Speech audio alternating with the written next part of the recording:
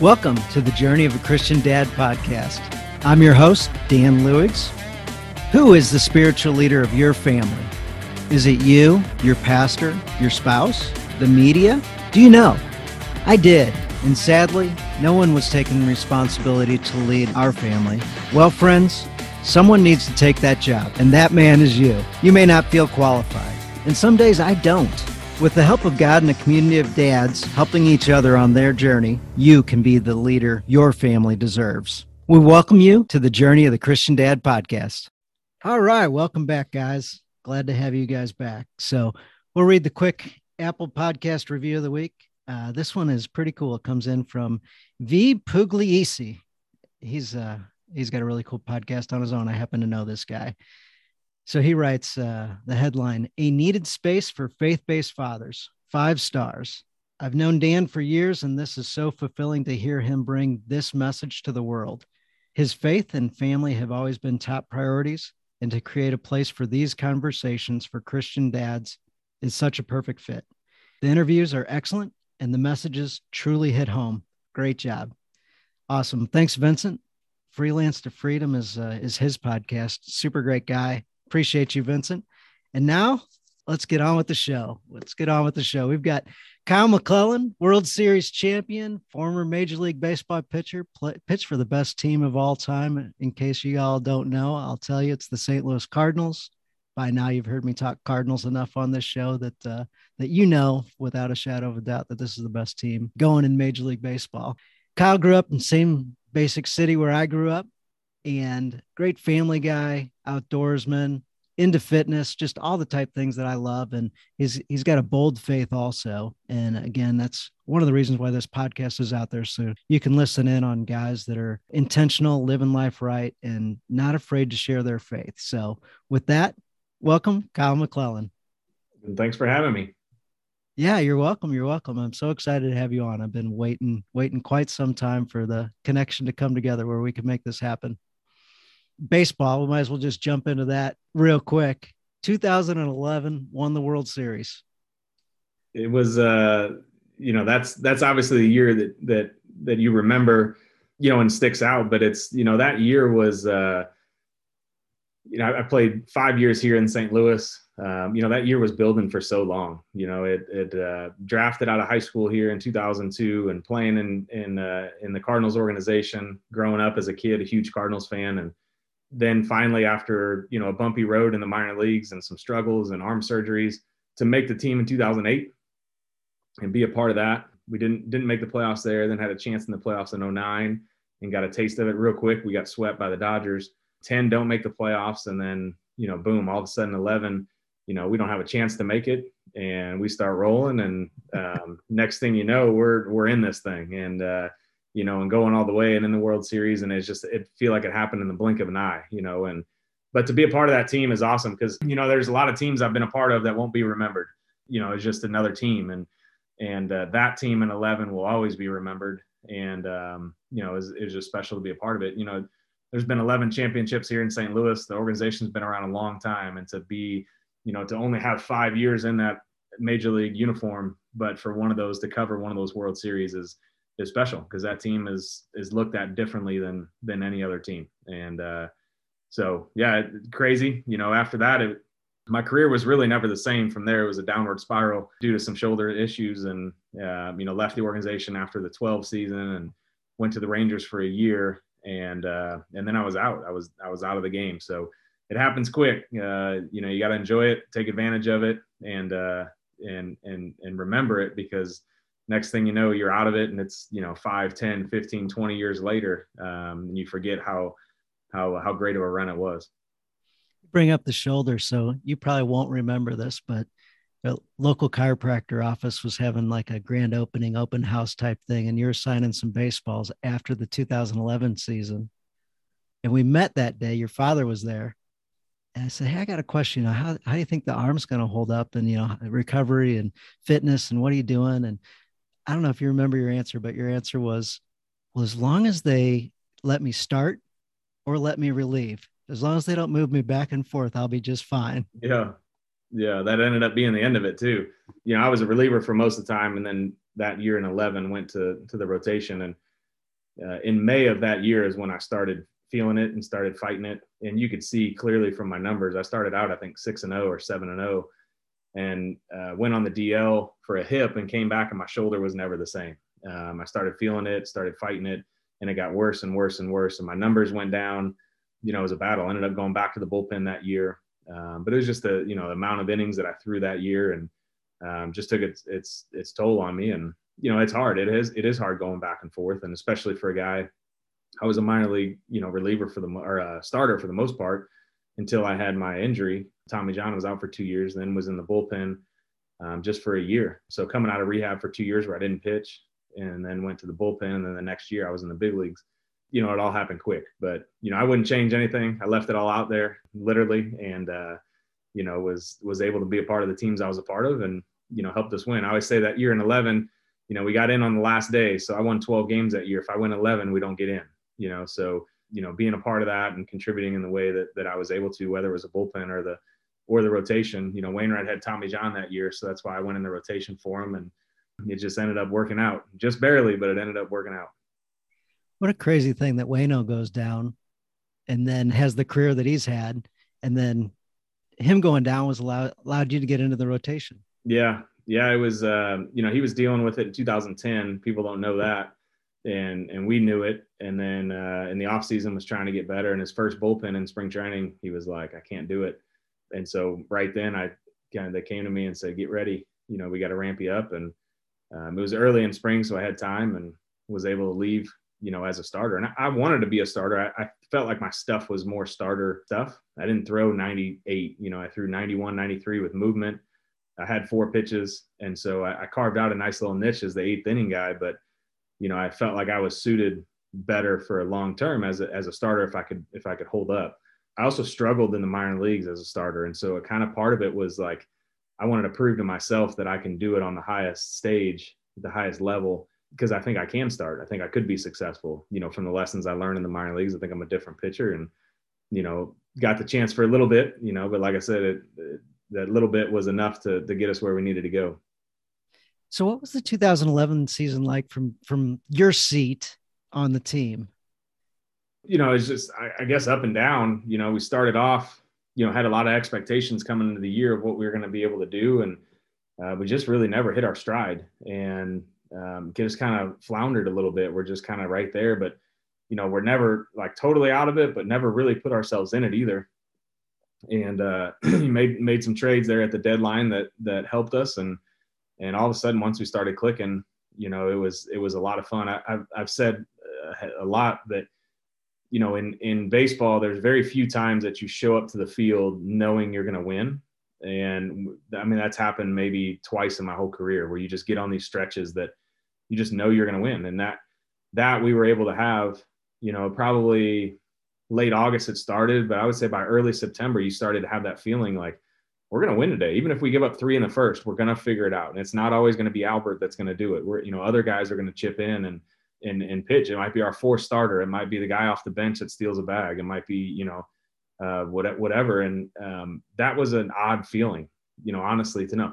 There's times where you come to the field knowing you're going to lose. I'll tell you that, you get those bad stretches and that happens quick, and it's hard to get out of. And for us, I think we all knew it. It was just a matter of, can we just keep it going? Can we stay in this good rut and ride this all the way out? Or is it going to fall? Is this really how good of a team we are? We just haven't been playing, or are we just on fire right now? And if we're on fire, eventually it's going to cool off, but we need it to last here until the postseason's over. And it did. But, from my seat, it was great, being a part of those games down to the wire, pitching in those spots where you knew you had to win, you couldn't lose. Every game we lost down that stretch, you felt like it was over, and then Atlanta would lose again. And you'd be like, oh, maybe we have a chance, and and then during the playoffs, it was just, there's nothing like the playoffs as a player and as a fan, for me, like watching, it's just not the same. But man, being in that uniform and showing up every day and every pitch, hanging on every pitch and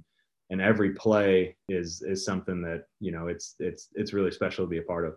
You were injured in the playoffs or for the playoffs, so you didn't pitch. Were you at all the games and everything still? Oh yeah. I was on so I was, not on the NLDS roster. I was on the NLCS roster and only pitched like 2/3 of an inning against Milwaukee. And then the World Series roster I wasn't on. So me and Jake Westbrook were flipping back and forth. And so, yeah, I mean, I was right there in the dugout, you know, cheering on and doing my part and making sure when we were on the road that when our guys came off the field, they had cheerleaders there and knew we were there supporting them. And so, yeah, we were right there for the whole thing. How about the David Freese game? You know, that is that whole game is just so wild. I whenever I talk about it, I always tell people I like to watch celebrations. So no matter if it's, you know, what sport, it doesn't matter. I when they win, I will keep it on. I like to watch how they celebrate. I like the trophy presentation, you know, because as an athlete, you work your whole life for that moment. And it doesn't happen very often. More people are never going to experience that moment than will. And so I've always, as a kid, you know, just enjoyed that moment. And so I'll never forget being in the dugout, game 6 down to our last strike. And I didn't watch the play because I was watching their bench. I wanted to see what it looked like to win the World Series. And when the ball went in the air, when Freese hit the first one to right field, I was watching them and they were like on the field. You know, they were out of the dugout on the field by the time the ball hit the wall. And then it hit the wall and they all scramble and turn around and run back and they're trying to get back in the dugout. And then when Berkman came up down to the last strike, I watched again and they were still like up on top step trying to get, you know, wanted to be out there, but they weren't quite as much on the field when that ball was hit. And you could just see it on their face. Like they're standing there watching that ball and it goes down and they just kind of turn around and shoulders slouched and go back in. And then there was nobody up on the top step. There's nobody up on the railing. They're all like sitting down on the bench, you know, and at that moment you knew they weren't going to be able to do this again. And then we, you know, when Freese hit the home run, I remember running out there on the field thinking, this is what they were supposed to be doing. And this is only game 6. We hadn't won it yet, but you know, having that celebration. And then I'll never forget going back in the locker room and we're all standing around and Freese is out there doing interviews. And so we're all like just standing and somebody eventually was like, what are we supposed to do? Like, we didn't even know what to do. And it's like, I guess we'll just get in the shower and go home, you know, like we normally do. But everybody's just like standing around. Nobody was doing anything. Just like, what in the world just happened? And, you know, at the time you don't realize it, you know, as a player, you know, it was a great moment, but, you know, ultimately you got the win, but you don't realize all the parts that went into that. And I can't imagine watching it as a fan, what people were going through. And then you had to regroup and come back. You know, the game 6 didn't matter if we didn't win game 7. You know, game 6 would have been cool, but it wouldn't have been what it is today without game 7. And when they came back and scored 2 in the top of the first in game 7, I was like, oh my gosh, you know, we got Chris Carper on the mound. That's not supposed to happen. And when we came back and scored 2 in the bottom of the first, I knew there's no way after what they came from last night to tonight, they can't overcome this. And ultimately win, I think it was 7-2 or whatever. And thank goodness it wasn't a close game because I couldn't take any more. Yeah. After we got up, it never felt like a close game. It felt like they were flat and it was just over. We were just going to watch Carpenter ring them up. Yeah. I was all right with that. For sure. The night before or game 6 took a lot out of me. That's for sure. I'm sure it took a lot out of you guys too, but winning had to propel you. Yeah. I mean, you know, like I said, if we don't do it in game 7, you know, game 6 it's still talked about and it still might be one of the greatest games of all time, but it wouldn't quite be as important if we don't do it again the next night. That was the great thing about that team. That team, they showed up the next day and we were ready to go. You know, it wasn't, okay, we already did our part. It was, we still got to finish this, you know, and let's celebrate it real quick, but, you know, let's shower, let's go home and let's get back and, you know, let's do it again tomorrow. So when everybody showed up the next day or the next game, what was that like? Was there a conversation or what was the feel? Yeah, it was just, here we are, you know, I mean, this is it. So, you know, that's the thing about the media and people get all tied up in all the storylines and everything. As a player, there's no storyline. I mean, it's, you show up, you have a bad game, you have a good game, you show up the next day, you wash it away and, you know, let's go do our job. I think we were all extremely confident knowing we had Carp going. You know, we had a rain out earlier in that World Series that allowed Carp to throw on on 4 days rest instead of 3, or 3 days rest instead of 2. Either way, if we don't have that rain out, Kyle Loesch's throwing game 7. And, Kyle did a great job that year, but I like Chris Carpenter on short rest. I like Chris Carpenter anytime. And so, that was, it was nice to know we had him going game 7. A lot of guys on that team in particular were pretty bold faith guys. How was the locker room? How was the stories? How, what type faith elements was there as you went through that season, or with any of the guys as you've done life with them?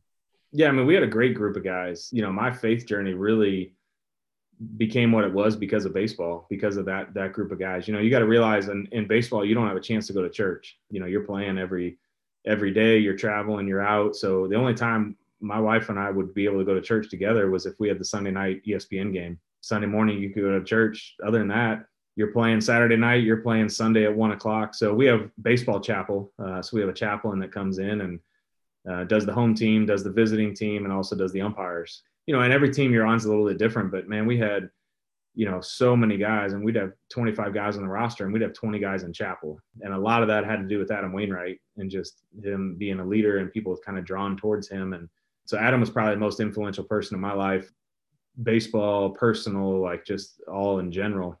He really challenged you. He didn't allow you to just come in and tiptoe. You were either in or out, and out wasn't an option. So if you were out, he was working on you. And if you were in, he was challenging you. And so we had a great group. We get together on the road, do Bible studies on the road, meet up for breakfast and spring training. We get together all the time. And, in baseball, it's everybody's on the same schedule on the road. At home, everybody's on different schedules. Your family's there. You got people in town. You got kids. On the road, we're all doing the same thing. We're all in a hotel and don't have a bus till 2:30, So, that's when we get together and, go out to breakfast and break open the word. And, or maybe it was a book we were going through, Bible study that, we were going through as a group. And, but we had a great group of guys, solid, believers that just people you looked up to and you wanted to be more like and challenged you in all different areas. It was an area that really helped me develop and grow as a person of faith. And it was important for, one, you're handling a lot of different things professionally and celebrity wise, be able to keep you grounded. And two, like we were just, my wife and I got married right before I made it to the big leagues. And then 3 years later had our first kid, so I'm being a new husband and a new dad. And, you got guys in there you can bounce things off of. And, you got leaders you can look up to and people that you want to be like, from the way they raise their kids, the way they treat their wives, to the way, they handle themselves on the road, to the way that they talk to people, just all that. You got great leaders right there every day you get to watch. What were some things that you picked up or things that you shared with other guys as they picked up from you either way, as you're learning how to be a dad and a husband with baseball in your life?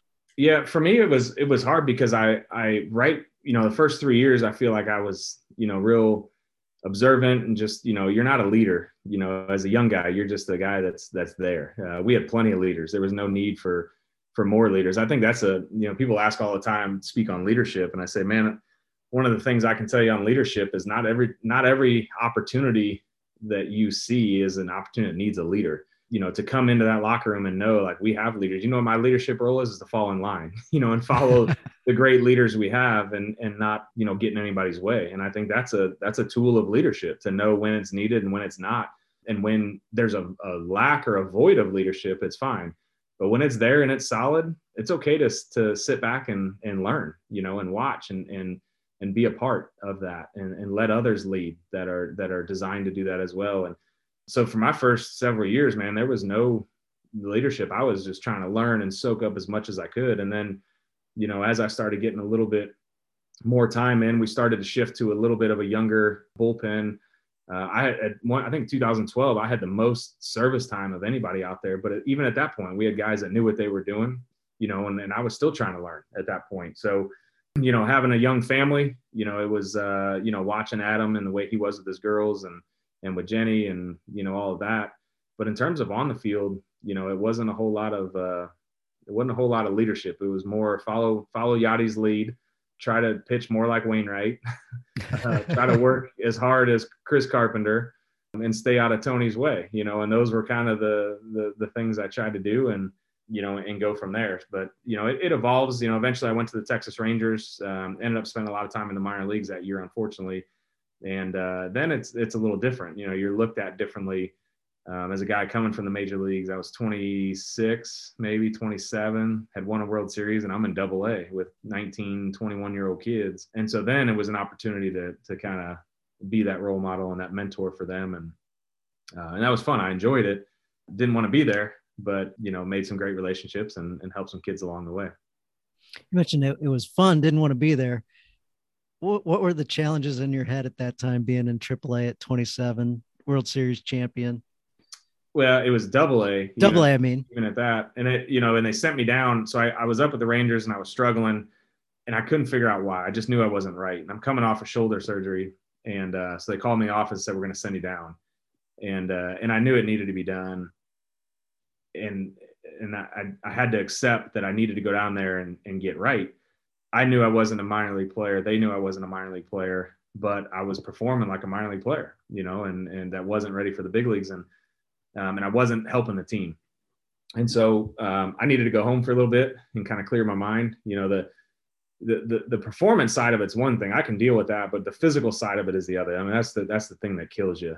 Just a mental grind of the not being right physically and trying to adjust. That was the hard part. So went home and cleared my head for a little bit. And they said, look, when you come back, you can go wherever you want. We don't care if you want to go to A-ball, you want to go to Double-A, you want to go to AAA. Well, we were renting a house in just outside of Dallas. My wife was pregnant. My daughter, we had just got her set in school and had a routine for her. And I'm like, I don't want to go live in a hotel in AAA in Round Rock. If we can stay here in Frisco where we are from a family standpoint, it's a lot better. And so they were like, sure. So I went there and, it was tough because I wasn't right physically and I couldn't get right. There's nothing I could do. I didn't realize it until a couple weeks after I'd been down there, then the shoulder pain set in. So I think I was dealing with a torn labrum at the time. I was in the big leagues, but I didn't have any symptoms of it until I got to the minor leagues and pitched through it all that year and pitched okay, but wasn't the way I should be pitching. And at the end of the year, found out I did in fact have a torn labrum again, and they had to have another surgery. But it was mentally a grind. I've been through the rehab process, several times. I ended up having 6 surgeries, but when you come back and you feel good, and you feel like you're progressing is one thing. When you come back and it's just not there's a lot of thoughts going through your head. And then when you're 27 years old, with a 20-year-old kid, it hits you of how far away you really are from getting back to where you want to be. And for me, I was more, physically I wasn't able to do it, but mentally I was exhausted. I was ready to move on. If my shoulder couldn't get back to where I was sick of dealing with pain. I was sick of dealing with, it's embarrassing, to go out there and not be able to do what you can do. And so it was tough, but a lot of lessons learned from it. And I think I handled myself well. And, I think the Rangers respected me and the effort I gave, and the GMs had a lot of nice things to say after the season. And, ultimately when I was done, and, so that means a lot, but I wish I could have kept going, but It just wasn't meant to be. Yep. Yeah. I'd say age-wise, you had a few more years left. I was left. Right where, that was a frustrating part is I was a couple months away from free agency, and I was mentally exactly like from a pitching standpoint, I knew exactly how to do what I needed to do. Like I had matured and grown, and like I was right there. I was in the prime, I just physically couldn't do it. So that was a frustrating thing, is I would have liked to see what the next 4 or 5 years could have looked like. Because I felt like I was really in a spot where I had kind of got it figured out a little bit. It's kind of funny as we get older as dads and our bodies aren't quite what they used to be. I feel that same way. Like I feel pretty smart, pretty wise these days about a whole lot of things, but yet you just can't do it. Yeah. I'm like, yep. I'm ready to go do that physical thing. And it's like, it takes a little bit more training these days than it used to take. Mm-hmm. Yeah. So physical fitness these days, I know you just left the gym earlier today. How important is that, and how does that help you in your life these days? For me, it's if I don't have anything going, I'll be at the gym in the morning. It's an important one for me just to keep myself in shape and keep myself presentable, but it kind of gives you that you got to have something to work towards. And when you're a professional athlete and that's all you've known, and now that's gone, you don't have that side of it. You got to find other ways you can channel that. And so for me, going to the gym and having goals and, is always enjoyable. I've tried a couple different ways of training, and I'm at a CrossFit gym now that I really like the people there, like the style of training. There's a lot of things I can't do. I have to cut back or scale it back a little bit, or there's things I can't do well that don't feel great, but yeah, having something and staying active is a huge part. One, I want my kids to see that, it's not a mandatory, but a very important part into what I do. My wife, works out every morning here at home, and, it's important to her as well. And I want them to live healthy lifestyles, and them seeing us pay attention to what we eat and how we go about it, I think is important. They're athletes as well. They play a lot of sports. So, there's a lot of things that I have exposure to and knowledge on that I didn't when I was a kid, and my parents didn't know that, I think can really help them through that process. And I think, part of that is the things you eat and the way you go about your workouts, I think is something that's never too young to, kind of put onto your kids and expose them to.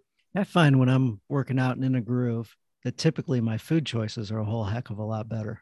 Yeah, I go up and down. Right now I'm on the end of my down. I said I've had enough. For me, I'm a big hunter, so hunting season's tough because when I'm traveling up to my farm back and forth to hunt, so you're stopping at gas station pizza and all that kind of stuff. And also with the kids, I mean, they're active in all kinds of sports, so we're at concession stands and on the run constantly. So it's hard. Every phase of life is different, and just having to navigate it. But for me, when I'm dialed in, like I just started, and I'll be dialed in for a while. But then it's like once you leak in, you're like, all right, I'll get fries with this today, and then you haven't done it in 3 months, and the next thing you know, you're getting fries with every meal and sodas, and and then you're totally out. So it's just trying to eliminate that downfall at the very when it first starts to creep in, getting rid of it, and hopefully it can last a little bit longer and you can sustain something. Yeah, I run into that same pattern too. Halloween every year. Yeah, not good. Not at all. Not at all. So I heard your wife on a podcast the other day, and she says Kyle is smart and he's the leader of our family. She says we both are responsible for the family, but he's the leader. So how does that make you feel when your wife publicly says that about you? Well, I think, we have a great marriage and partnership. I think there's so many things that she's so good at.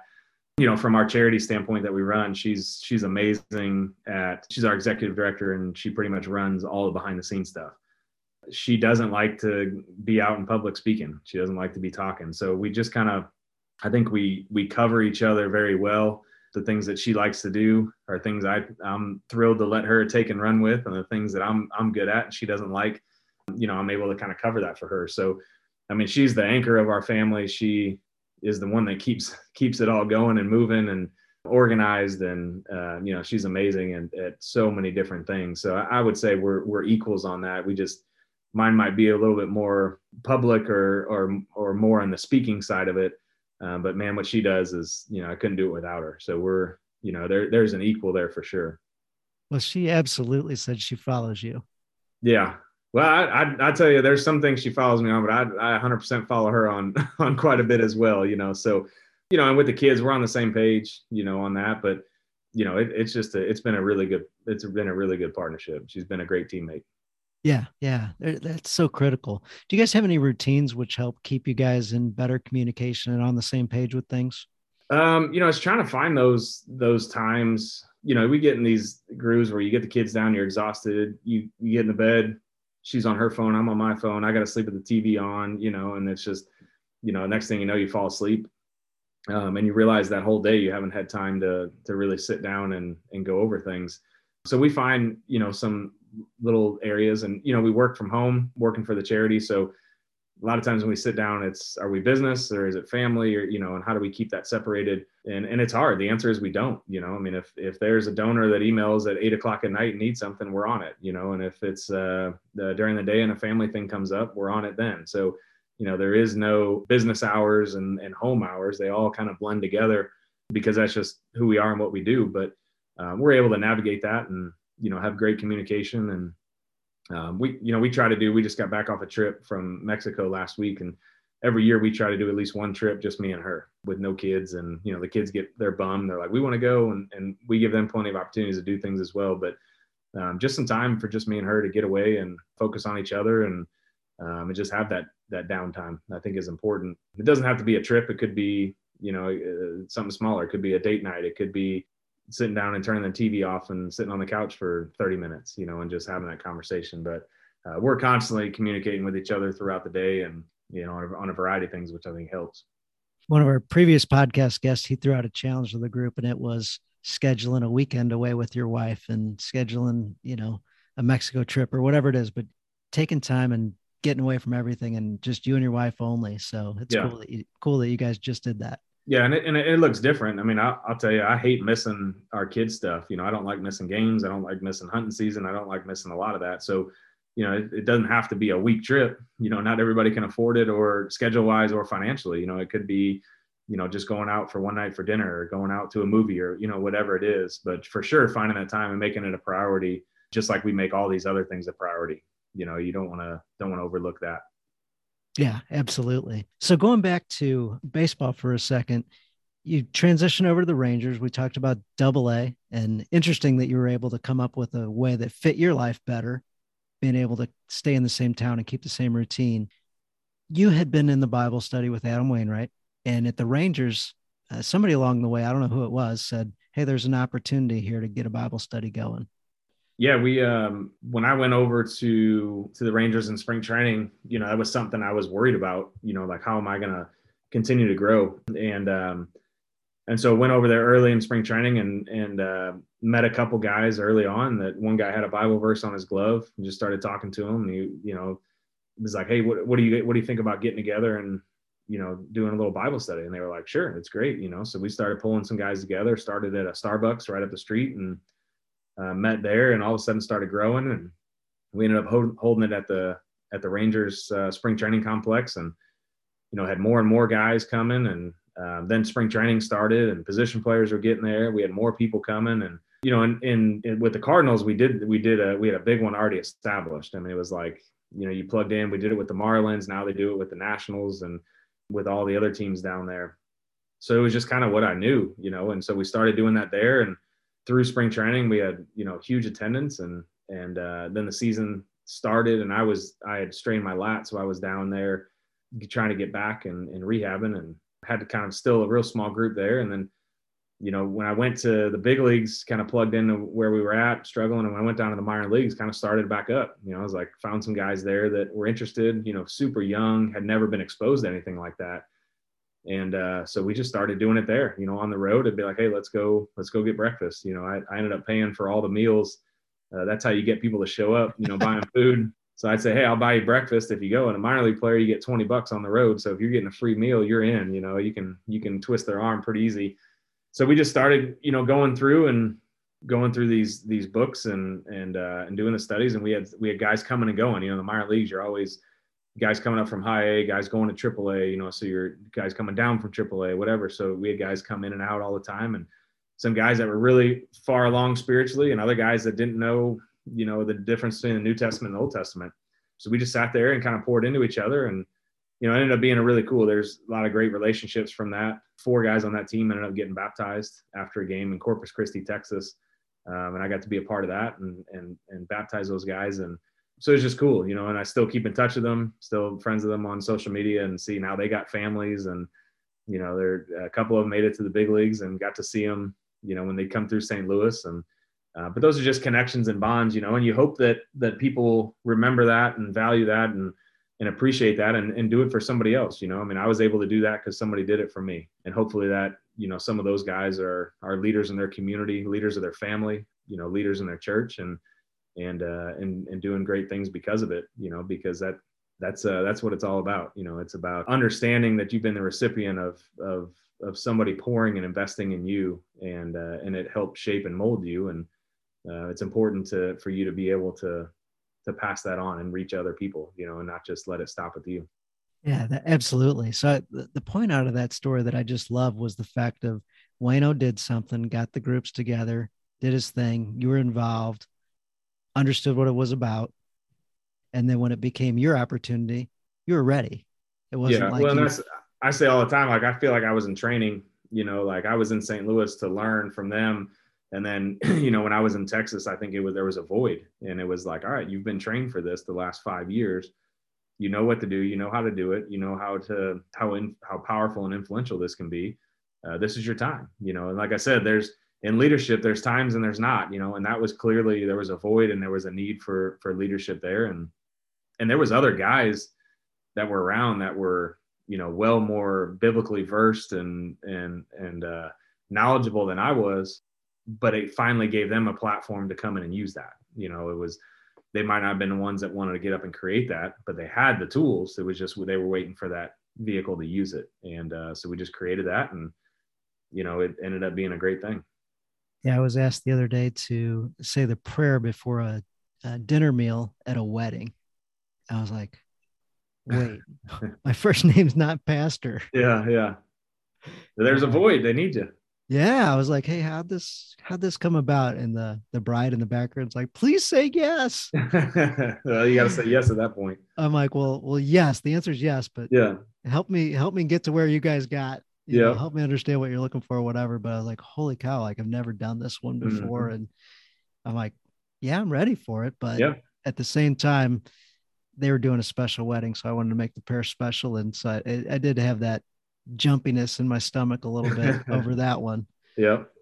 It's always a priest. It's always a pastor. Oh yeah. I don't need to be the leader in that role. Somebody else is qualified. And on that one, I got the call. I'm like, all right, I'm in. I'm not hesitating. I just want to understand how you got to ask me this question. Yep. So kind of similar, but that's awesome. I didn't know that you were buying all the guys breakfast too. Oh yeah. We've got a Saturday morning men's group at church, and we feel that's a key. Have a good hot breakfast. 100%. Yep. Especially minor league players. So let's talk about Brace for Impact 46. So how did you transition out of baseball? I know the story, but I'll let you tell it. Yeah. So my wife and I, we were looking for something to get involved with for 3 years here locally when I was playing here, and we just couldn't find it. And so through that process, not to say there's not great things happening, it just wasn't the thing that really grabbed us. And so Adam Wainwright, was somebody I leaned on a lot, and we talked a lot about giving and how to give and what your expectations are of your giving. And so through that process, I just kind of was picking his brain on a lot of different things, because I knew if Adam was supporting something, it would be something that I believed in, but also it would be an organization that's doing the right thing. Adam won't support me with a penny if it's not done the way that he thinks it needs to be done and is bought in. He's not just one of those who's gonna be like, yeah, just do this. I mean, we're responsible for our giving and our tithes, and we're going to have to answer to those things that we give to. And there's a huge amount of responsibility that comes with that, to make sure that the money's being used the right way. And so he recommended some things. I called him in 2013. It was December of 13. I knew it was a miracle when he answered, because Adam doesn't ever answer his phone. And I said, hey man, I kind of have an idea where my career's heading.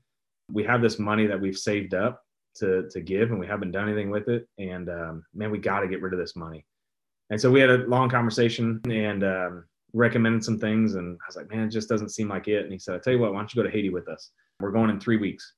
And so my wife and I jumped on the plane. Our son was 2 months old at the time. And so it was a hard decision for my wife. And he was 3 months old at the time of the trip, but he was our second kid. So I would say, we're not bad parents. We were just, we were a little more experienced. So we go down there, and it was life-changing for us. And I couldn't tell you prior to the trip what exactly it was. We were like, there wasn't one answer. It was like, okay, if they do this, this is what we're going to support. Like I didn't know what I was looking for. But once we saw it, we knew it. And now looking back, it was the local leadership. That was the one thing. The story in Haiti is there's 6 kids that grew up in an orphanage together. They wanted to do what people have done for them. And so our partner, who's our chaplain for the Pirates, when we were going to Pittsburgh, I've known him for a long time. He's been working in Haiti for 30 years now.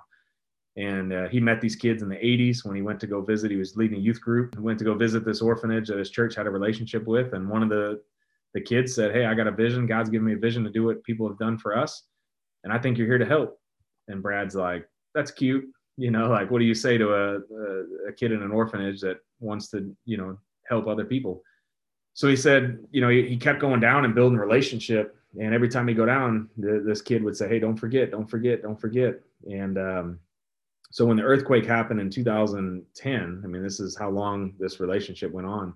Brad had been working in Haiti for so long that he got a lot of attention. He always says it's not good when cameras show up to your office as a nonprofit, but in this case, it was good. They wanted to know, like, are you going? He was actually supposed to be there the day before the earthquake hit. People started donating. He had money coming in, and he said, we might be able to build this orphanage like they want. And Adam and Jenny were the ones that finished it off. Adam came to him around that time and said, Jenny and I are expanding what we're doing globally. How can we help? We always hear you talk about Haiti. How can we help? And so we were on the trip with him. Adam's financial guy is a Christian financial advisor. And his thing is always, you're going to write the check because that's what makes it go. But then you're going to follow it because that's what changes you. Writing the check doesn't change. Adam can write a check for whatever, and it's not going to change him.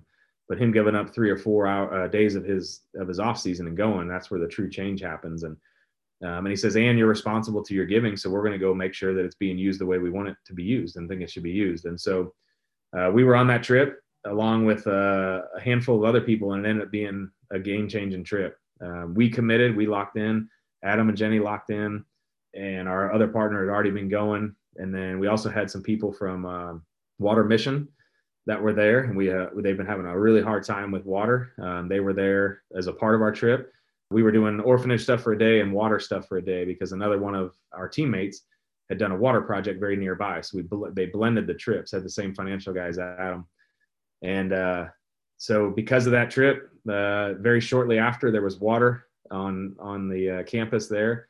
We loved what was happening there. And so we just said, hey, we're committed to being a part of this. And so we came back, started the organization, and off we went. We didn't ever think it would be what it is today. It was just hey, let's do this. We'll raise some money, expand the orphanage, and maybe we'll go to Honduras, and then we'll go to Guatemala, and we'll go to all these impoverished countries. And it was about our second or third trip, we realized that we can't leave. And the return on our investment is so great here that we can help more people through this leadership team because we trust them, we know them, and they're doing the right thing. And so our investment is safer with them than it is going to try to find this and replicate it other places and start with people we don't know. And so we committed and locked in there, as did Adam and Jenny, and as did our partner in Pittsburgh. And so through that, we've done children's home. We have 41 kids. We have a school that we started with 100 kids. Now we have 400, and we're building a high school next year. We'll open in September. So that's going to expand every year as we add a grade. We have 9th grade right now as our highest grade. We started, I think, in 3rd was our highest. So been adding grades every year. We feed the kids every day at school. We send them home with backpack meals on the weekends because we realized that they weren't eating and they were struggling in school. Adam and Jenny built a hospital for a kid that grew up in the orphanage, became a doctor, went to medical school in Port-au-Prince for 7 years, and came back and said, I want to be a doctor in my community. And so they built a hospital. It's a very nice, large hospital that has a full staff, labor and delivery, ER, and general care facility, has a lab there. There's a vocational school that just opened right when COVID hit, so it hasn't been utilized the way it needs to be or should be. There's just been a lot of delays in that, but the building's done. Water and sanitation for 40,000 people a day on clean drinking water, 1,100 toilets put in the community. So it's a pretty expansive program. And then 2 years after we started that, we came back to St. Louis, and we finally found our fit here in St. Louis and North City. We have an amazing partner that we support that has a plan for community development. So we support him and his organization and the purchase and renovation of homes in a very pinpointed, targeted area, about 3-street radius, and rehab the homes. We hire all local contractors. We don't do volunteer work. So we hire all local contractors that live in and around the community. We hired an 80% minority rate, which is a big focus of how they're going to, hire the workers to do the jobs. And then once the houses are done, we place families in the homes with a community coordinator that writes a life plan for that specific family and walks that specific family through every step of the way. So they got to pay rent, they have to volunteer in the community, and have to attend seminars with this community coordinator or be plugged into other places to work on some of these deficiencies they might have in some of these areas. And so it's been great. We're the fundraisers. We have the implementators, the people on the ground doing the work that we trust, that we love, that, it's just awesome to see them take off and thrive. And we play our role, which is, we don't know how to help in these communities. We don't live there. We don't know what's needed. It's easy for us to come down and tell them what's needed, but it's not what they really need. You gotta find local leaders that you know and you trust and are trusted in the community and allow them to do their thing. If you really want to truly change these communities from the inside out, it's a longer process. It's a more expensive process, but it's a process that's going to sustain. And so we're in the middle of that and on both of our projects, and, we're loving it. It's doing great. Those are two communities that absolutely need help. Well, I always say there's two people. When there's a fire, there's people that run from it and people that run to it. And if you don't have people that run to it, the fire's never going to go out, right? It's just going to keep expanding. It's going to do more damage. And so I just think God said, hey, I need you to go. And I'll say on the Haiti side, I didn't want to do international. So I get it. We get people all the time. I say 50% of what we do is fundraise. The other 50 is educate. I get people all the time. I say, well, we have so much need here. And I hear you. I understand that. I was in that boat. I said the same thing to our pastor at our church. And I could see his kind of look at me like I look at people now. And when we went to Haiti, never intending to get involved, just trying to learn so we could find something local. It was like God told me, I could hear him tell me, I love these kids here just as much as I love your kids. And to me, that was life-changing because I never saw it that way, right? I think a lot of people see it as, well, we have need here because this is my family or my community or our country or whatever. And what God's saying is, I don't put county lines and country lines and state lines on things. You do that. I don't care about the color of their skin or where they live or what. I don't see that. I see kids, I see my children, and I need you to care for them. You've been put in a situation to where you have means. And I tell people all, if they say, why do you do this? You had a good career and you could go do whatever you want to do. Why do you do this? I don't make any money doing this. I don't take a salary. This is 100% volunteer for me. And I say, because at the end of the day, I have to answer to the people that God's put in my life. And I leverage those relationships in a healthy way to make a difference for other people. And if I don't do that, I'm going to have a hard time facing him at the throne and saying, hey, I played in my hometown, had a platform here. You've placed people in my life with influence and with means and all these things. And I didn't do anything with it. Like I got free dinners and got to go on yachts all the time or, whatever it is. Like that's not what it's about. It's about putting that back to work and not taking for granted the spot we have. And so people all the time are like, well, you have this and that, and I don't have that. That's bull crap. You do have a platform. Everybody has a platform. Whatever that looks like in your life is what it is. But there's a platform for you to leverage in a healthy way to make a difference for other people. And it doesn't have to be raising millions of dollars, but there's ways that everybody can plug in and play their role. And so for me, it was life-changing, man. It was like, yeah, these kids are important, and it doesn't matter if I might not ever come back here again and see them, but the reality is they're God's children and they're important. And I might lose this argument one day. I might have it when I get to the throne, but I might say he loves those kids more than my kids. Because if I die today, my kids are going to have an opportunity to know the Lord. And there's people over there that don't. And it's just important. It's important that work's being done and progress is being made. And, I just feel like we're called there. And then here in St. Louis, same kind of thing. I don't mind challenges. I don't mind it taking a while. I don't mind the ups and downs. And, I like the challenge. I like working with other people and figuring out how we can do this together. And so I just feel like those are the two areas we've been called to.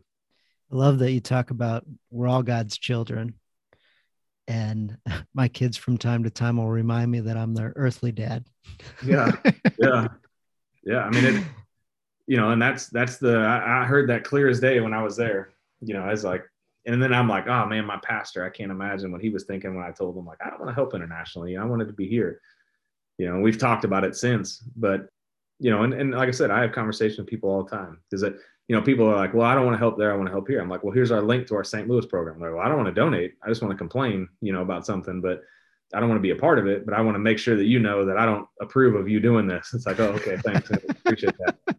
I'm sure you're plugging in to help a lot of people out as well, but it's just part of it. And I think we've done a good job of sharing our story and telling our story. We don't get a whole lot of that anymore, social media wise or whatever. When I speak every once in a while, I'll get people that will come up and, share their opinions on things, but I like it. I think part of it is part of what we're doing is to bring up that conversation and challenge people in that area. Absolutely. When I started the podcast, it was exact kind of same thing. It wasn't what I had planned to do earlier in the day before I started it. I had just told one of my good buddies, a good mentor, I'm absolutely not starting a podcast. That's the one thing I'm not going to do with my life. Mm-hmm. Later that night, God says, hey, I want to talk to you about your podcast. Yeah. I'm like, wait, no, you were there at that lunch. Yeah. You Right. heard what we were talking about. He goes, yeah, Mm-hmm. yeah, you're right. I was there. So anyway, Yeah. like, ah. Yeah. And turns out, being obedient and following, I absolutely love it. And just like your nonprofit, it's just a part of who you are these Yeah. days. So that's fantastic. You have a quote on your website that I thought was pretty cool because it relates to a lot of people. It says, as a professional ball player, I've had the opportunity to meet some truly incredible people who have factored heavily into my success and helped shape my character both on and off the field. They have made a significant impact on my life. When I read that, I was like, oh, that's so cool because that's something I talk about all the time. The people that you hang around and the people that you're close to are going to influence your life for the good or for the bad. So whether you're a ball player and as you got into the minor leagues at a younger age, heavily influenced by the people you're hanging around, especially on a team, because you Mm-hmm. got so much structured activity being together. But do you want to speak into how guys altered your life by, over the years for the good or the bad? Well, I think who you surround yourself with is you're going to take upon those actions, right? And those thoughts, those whatever the way that things are handled. And for me, I was an 18-year-old kid when I was drafted, 17 when I was drafted. At a very impressionable time, and go up through the minor leagues, and I'm 23 when I make it to the big leagues. I just think sports is such a unique space that like nowhere else is there. You can be 23 working at a job where you go and there's enough downtime. I mean, there's a ton of downtime in baseball. We get to the field at 1 o'clock and we don't play till 7. I mean, there's BP, but even in BP, you're standing around, so you're constantly, there's constantly downtime and things like that. So I just don't think there's any other environment that is quite like it. And that there's 25 guys that are all pretty much in your same, you're all within 15 years, Yeah. really of each other and going through, a lot of the same stuff together. And if you're not going through it now, you just recently went through it, so if you're coming out of being a young player into a veteran player, it happens really quick after just a couple of years.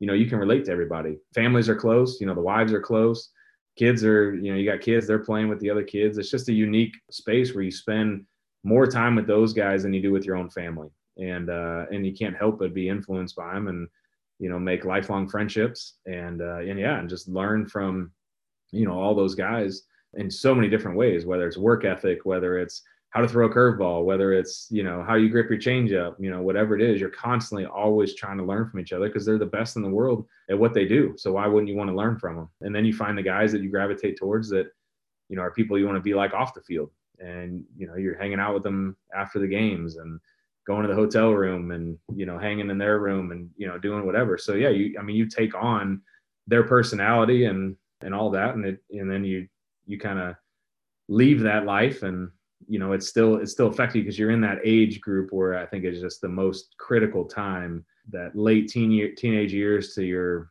early to mid 20s, I think is such a huge time in everybody's life where it really, really molds you into who you are.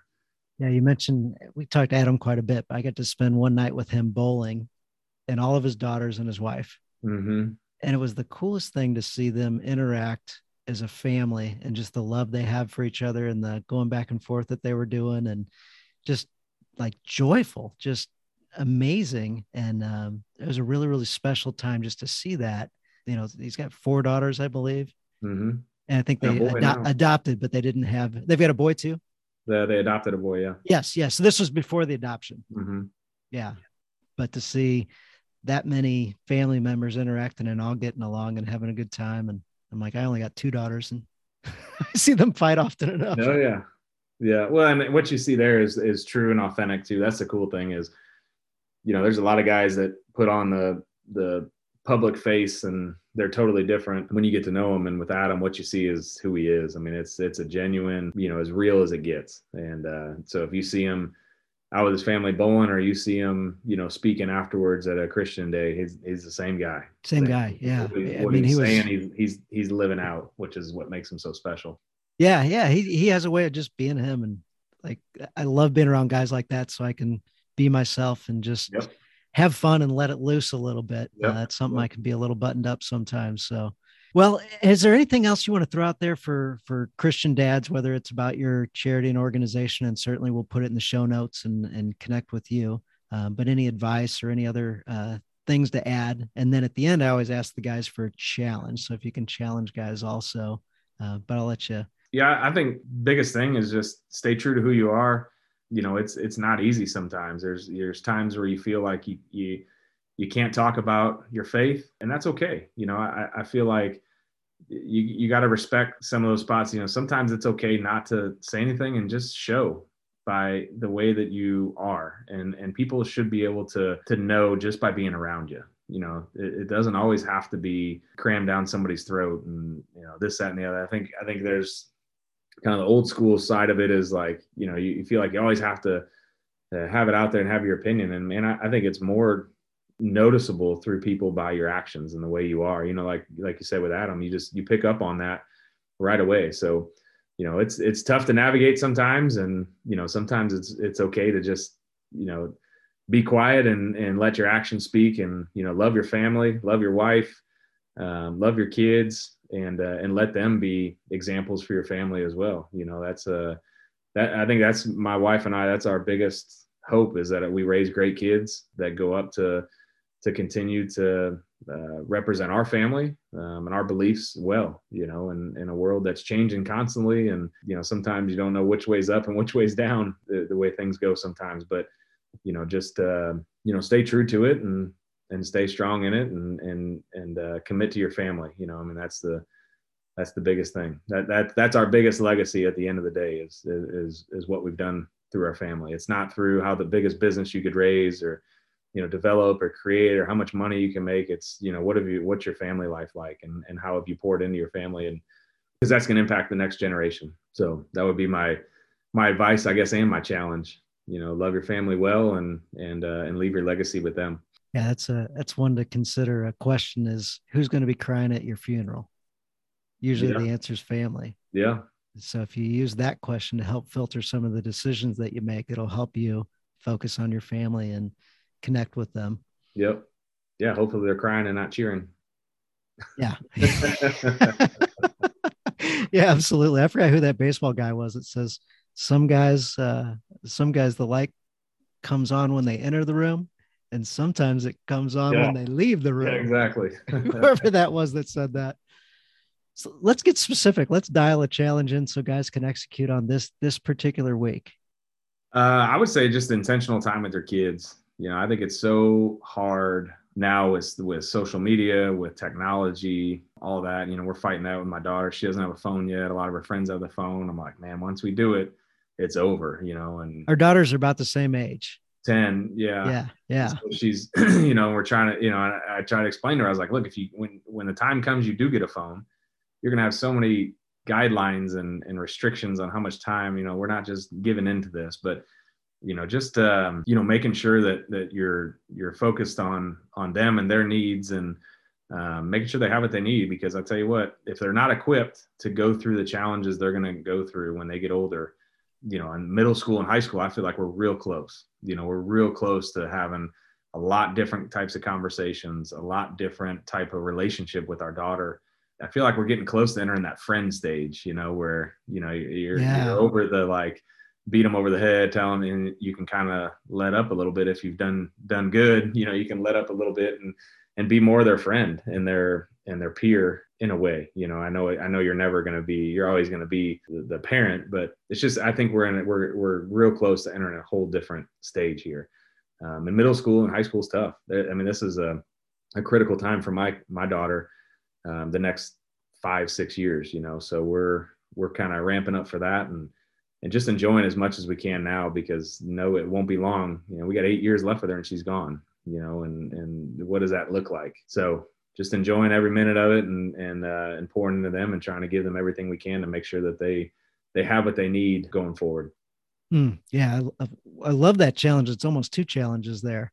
One, spend intentional time with your kid, probably figuring out a way to remove electronic distractions in addition, like Could play video games with them. That could be something. You guys can have fun doing that. But at the same time, those phones and tablets and everything, if you don't have an intentional routine of separating yourself from them, that electronic device might be your kid's parent.